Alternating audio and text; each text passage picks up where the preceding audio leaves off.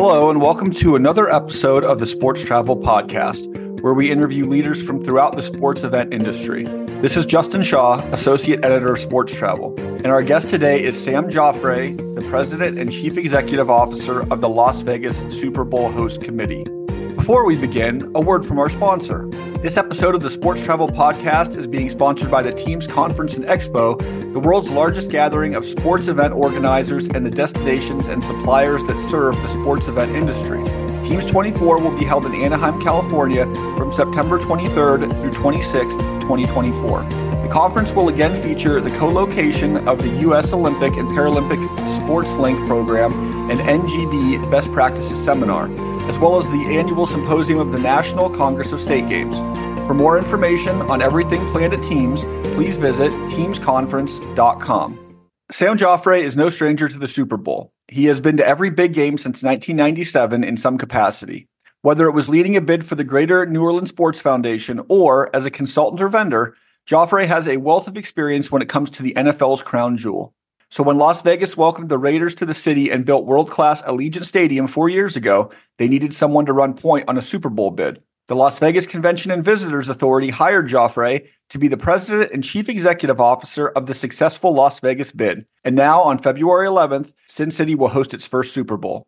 Joffray and his team have been hard at work to make sure the event is a success and are hopeful that Las Vegas can get into the regular rotation of Super Bowl host venues in the coming years. We hope you enjoy the conversation. Sam, thank you so much for joining us. I really appreciate it. We'll just dive right in. Give us a little background as to why you came to Las Vegas to help with the bid and be a part of this Super Bowl. Well, thanks for having me. And that's a 3-year-old story now, but still pretty kind of a good one. I spent 25 years in New Orleans, having the honor to work on not just the Super Bowls in New Orleans over those years, but helping to attract and manage NBA All-Star games, Final Fours, college football national championship games, WrestleManias, a couple of those, which were some of my favorites. I had just hit the point where we had bid on New Orleans to host the 2024 Super Bowl, which had to be rebid right after that when they went to a 17-game season. So I just come off of 2 back-to-back Super Bowl bids for New Orleans, one for 24 and then again for 25, which created a hole in the calendar for the NFL needing a host city for 24. Having just come off of those 2 bids, I got a phone call from Las Vegas saying we were just invited. And I said, oh, surprise, surprise. I wonder why. And said, we haven't done this before and could use some expertise. And what would it take to have you come help us? And I went to my employer at the time, the Greater New Orleans Sports Foundation, who I'd done this with for 25 years and who is kind of the gold standard sustainable organization that becomes the host committees for all these events. And I said, thank you, but I'm stealing my playbook and going to Vegas because there's quite a few things happening there. The Super Bowls couldn't be a better way to get my foot into this market and work on this bid. So it was a pretty amazing 2021 working on the bid process with the Raiders and the LVCVA and all the casino partners and envisioning what this thing might look like. And then how do we present it on paper to the NFL to give them the level of confidence that we could do it. And then, once it was awarded, then that's when I signed a lease and said, I'm here. I'm Las Vegas now, bleeding black and silver now for good. When they asked me to step in as the head of the host committee as well. This is the first Super Bowl for the city. I know there's a lot of excitement. From your point of view, what has the anticipation been like within the community, from the people working behind the scenes to the fans that you've talked to and everyone in between as we get ready for this big game?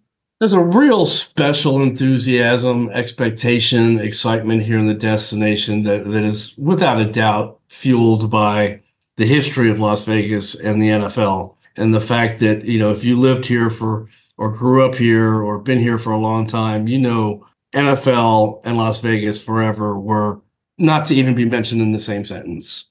Nobody for so long thought that A, we'd have a team, B, we'd be hosting a Super Bowl. It just wasn't a reality. So to see in such a short time frame the Raiders relocation, the build of the stadium, the hosting of the draft, the hosting of the Pro Bowl, the awarding of the Super Bowl, that fever pitch really kind of ignited this community with a level of excitement like I've never seen before.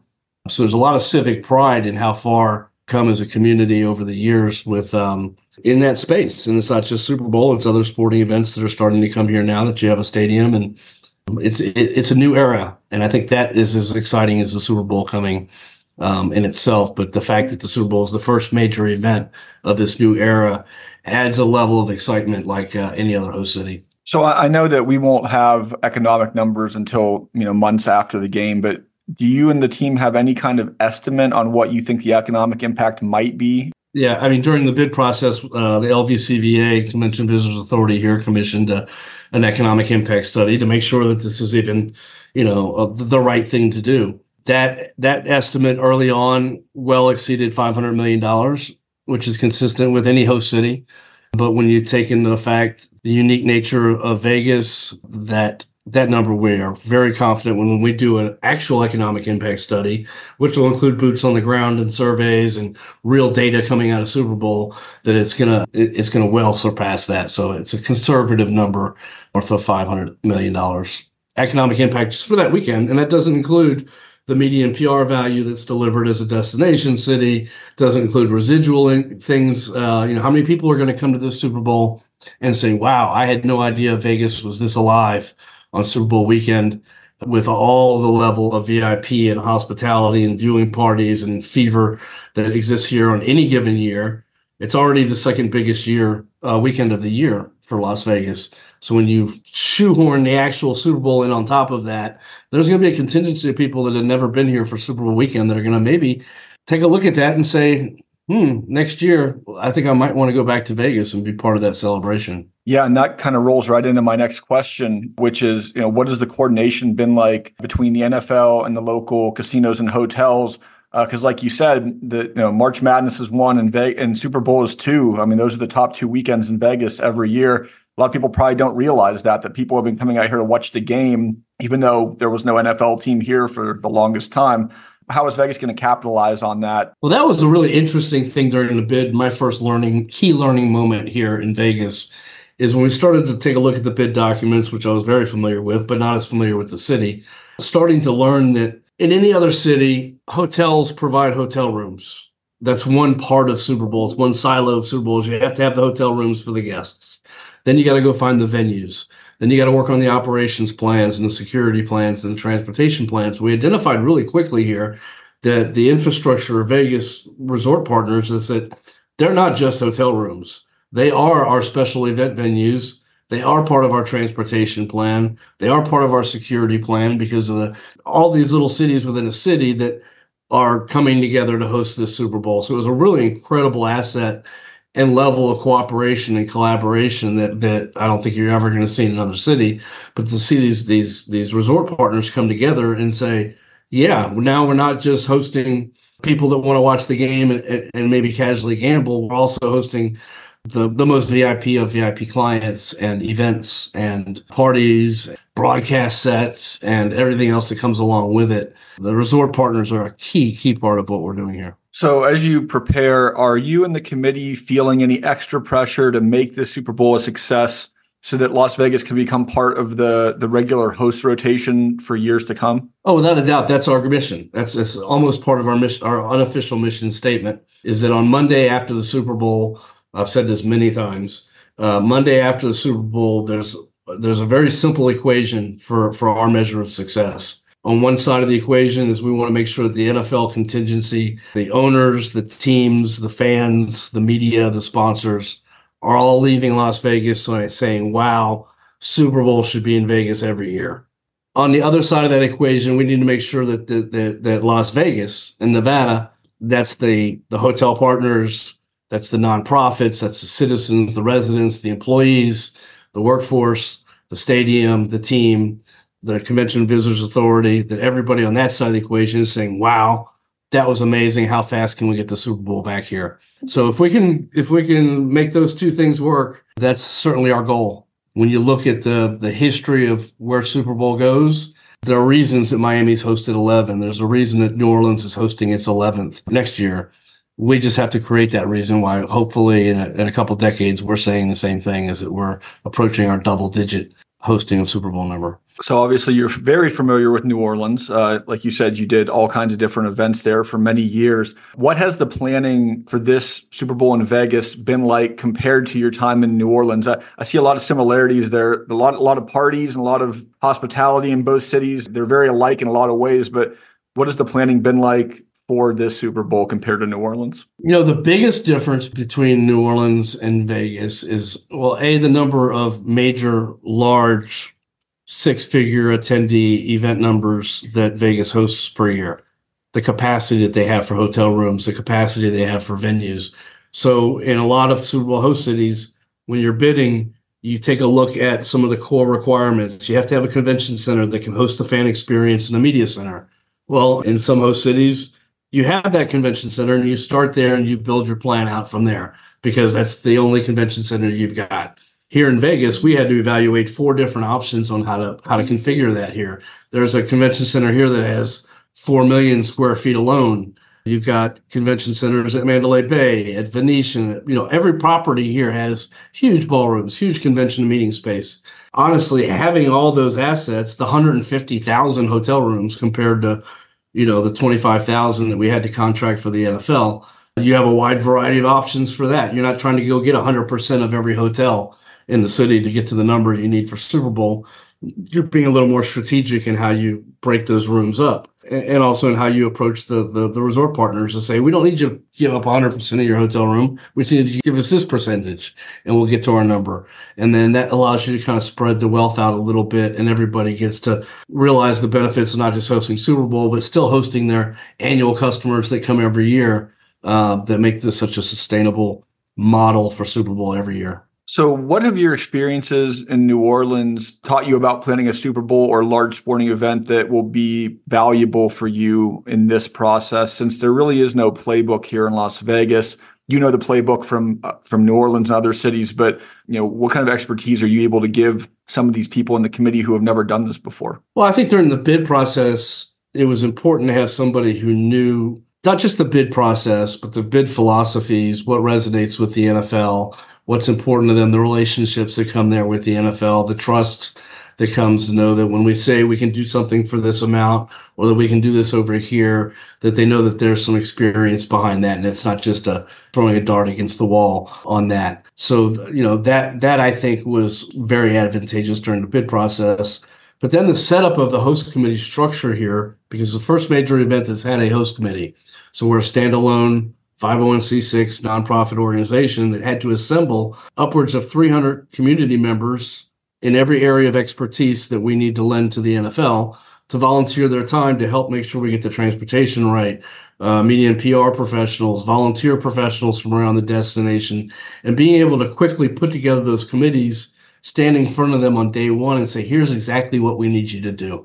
We need you to help recruit, manage, and appreciate the volunteer force that we're going to build. Or we need you to help make sure that the messaging that we want the media to latch onto about Las Vegas is heard loud and clear, and that the hospitality we provide them is next to none. Being able to have, because we had a very short runway here with a 2-year hosting period. Usually you got about a 3 or 4 year period to start to get ready for an experienced city. So for Vegas's first Super Bowl to do it in 2 years really required that community engagement. Be able to stand those committees up quickly, educate them quickly, and get them to work right away, I think was a big advantage instead of trying to build the plane as we're flying. So now over all the years in New Orleans with not just Super Bowl, but NBA All-Star Games, WrestleMania, Final Four, all the things that you've worked on, what are some of the best practices that you've learned over the years when it comes to planning any large sporting event? I love that you threw WrestleMania in there because that's one of my favorite examples and one of the events that often gets overlooked. But the cultural fit between WrestleMania in a city like Vegas or a city like New Orleans is unlike no other, and it's a fever pitch event that is pretty amazing. Creating a frictionless experience for the guest, trying to relieve any type of pain points from the time they arrive and get off the airplane to their experience over the weekend, which Super Bowl can be most of these major events can be challenging over the weekend, not necessarily for the event, but the competitive nature of trying to get hotel reservations or get a ride share or get across town from here to here on time. There's always going to be traffic. I don't care what city it is. There's always going to be Super Bowl traffic on Friday and Saturday night. So really, it's about paying attention to those details to where you may not get it 100% right, but the overall impression that people leave with was that was a frictionless experience and I'm willing to come back. So a lot of that best practices from New Orleans was how do we design things so that people can walk, that they can enjoy the weekend at their pace instead of having to be waiting for a bus at a specific time, creating that environment where people can do more than one thing a night too, that I can go to this party and then that party and then go check out this attraction. So it's about not ignoring everything that doesn't happen on Sunday, because Sunday you can put a lot of planning into it. Design where the shuttles were picking you up and going, how people are getting to the stadium and how they're getting back and what their experience is like on campus. But those Thursday, Friday, Saturday nights are kind of wild cards because there's so much stuff that happens in the destination that even the NFL and the host committee aren't even aware of until the last second. So it's really anticipating the circus that's arriving. So what from your time at the Greater New Orleans Sports Foundation still resonates with you today? What do you have any favorite events or memories of things that you've done there? What was your time like there? Every major event in New Orleans had a special moment, certainly some better than others. Was certainly in the building for the third quarter of the Super Bowl in 2013 when the lights went out. But, it was a great learning moment, and it is actually a big success story at the end of the day when you know the other side of the story that, yes, the lights went out, but within 18 minutes they had diagnosed and fixed the problem in a calm, calculated fashion and got that game back on is actually at the end of the day a pretty big key learning moment on how to handle a crisis like that. But some of my favorite memories were certainly WrestleMania. I think that we hosted that for the first time in 2014. We treated it exactly like we would have a Super Bowl or a Final Four. It was reciprocated by the WWE. It was appreciated by the fans. There were smiles on faces all weekend long. And then the biggest testimony was that about 2 weeks later, we got on a plane. We flew back up to Stanford and represented and said, we want you back, and we want you back as quick as possible, and got them to agree to come back in 2018, like right out of the gate, which was a great testimony to how we managed that event and how successful it was. So sometimes it's the not the event itself, but it's when you go back and you get them to say we're coming back, that is the biggest testimony to the success of the event. So I know we had that happen with quite a few events to where NBA All-Star Game was another good example of how we hosted them. And then when they needed somebody, we were able to turn around real quick and come back and host them again a couple of years later. Those are my favorite memories, was the two parts of the equation. There's the hosting, but there's also the bidding and attracting them back.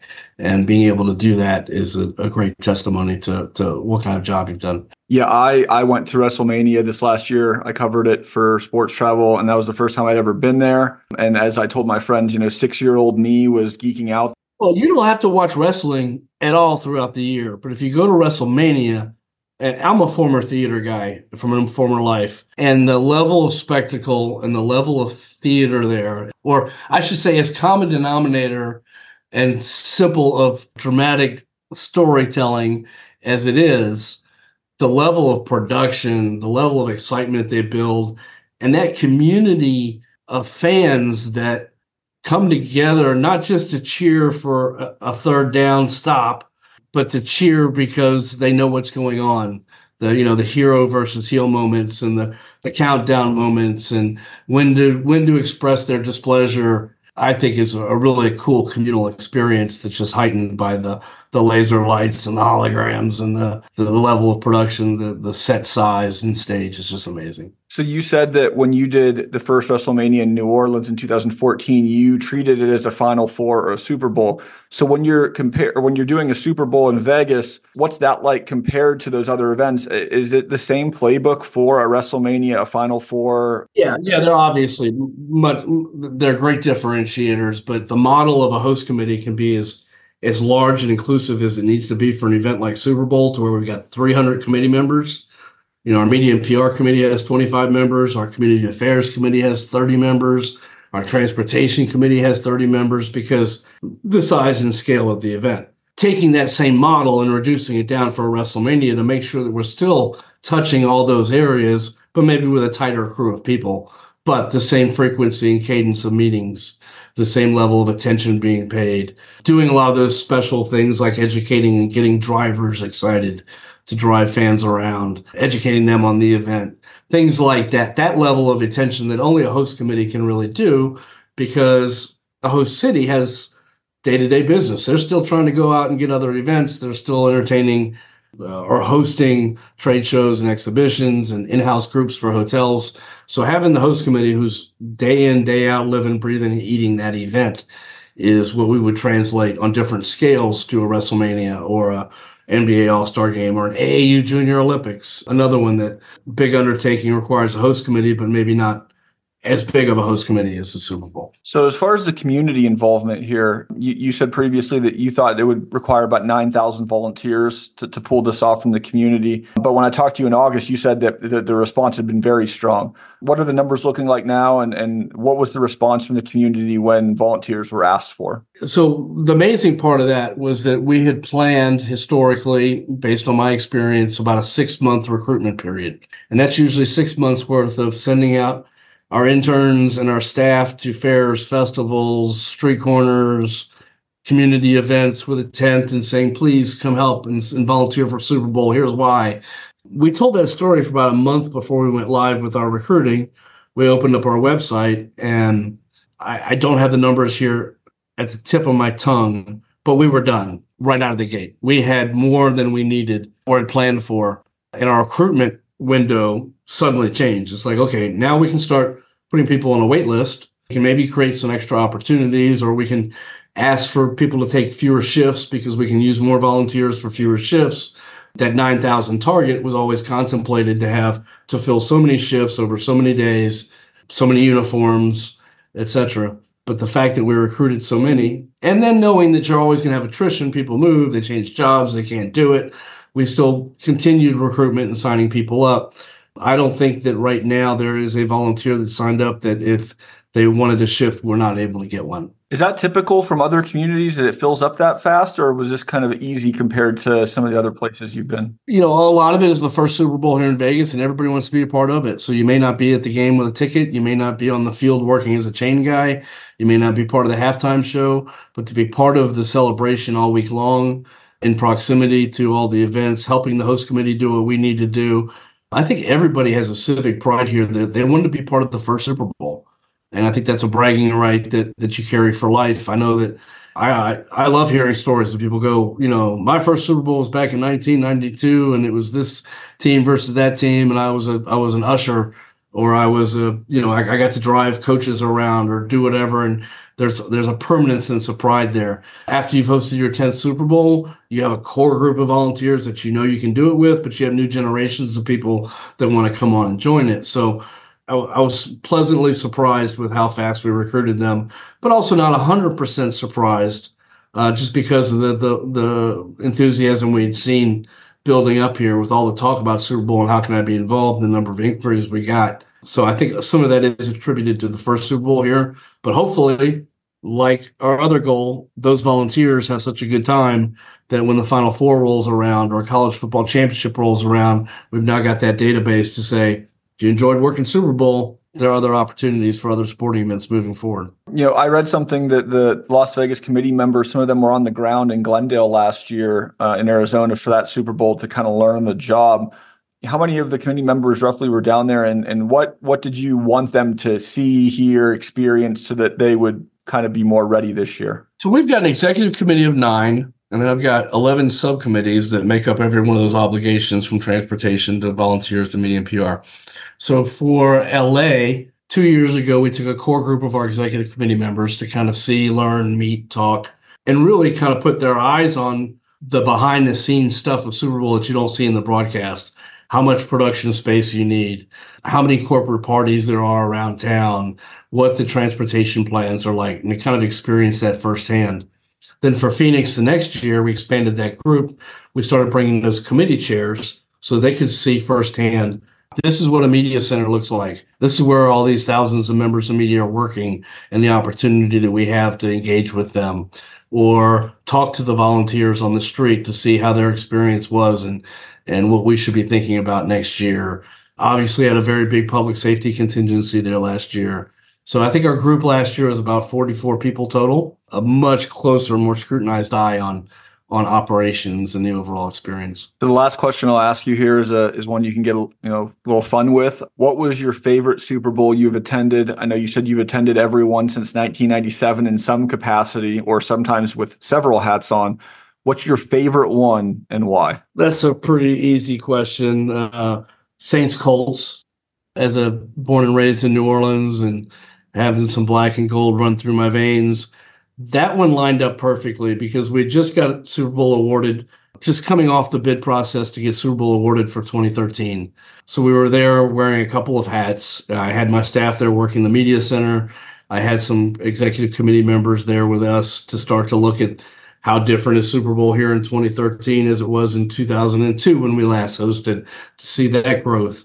But then to be able to be the one Super Bowl where I actually sat in a seat and watched the game from beginning to end. It's the only game that I've watched from beginning to end in all those years. And the outcome was pretty sweet too. Well, thank you so much, Sam. I appreciate you joining me today and giving us all this wonderful insight on Las Vegas's first Super Bowl. As someone who is located here in Henderson, I know that everyone's very excited and can't wait for next month. But we really appreciate you taking some time to speak with us today. Happy to do so. I look forward to seeing you in the media center in February. This has been another edition of the Sports Travel Podcast. Thanks for listening, and be sure to rate, review, and subscribe to our podcast on all your favorite platforms, including iTunes, Google Play, and Spotify.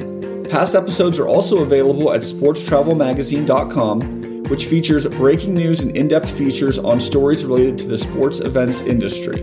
Be sure to visit us daily at sportstravelmagazine.com, at Sports Travel on Twitter and Instagram, and at Sports Travel Magazine on Facebook and LinkedIn. Until then, this is Justin Shaw for Sports Travel, and thanks for listening.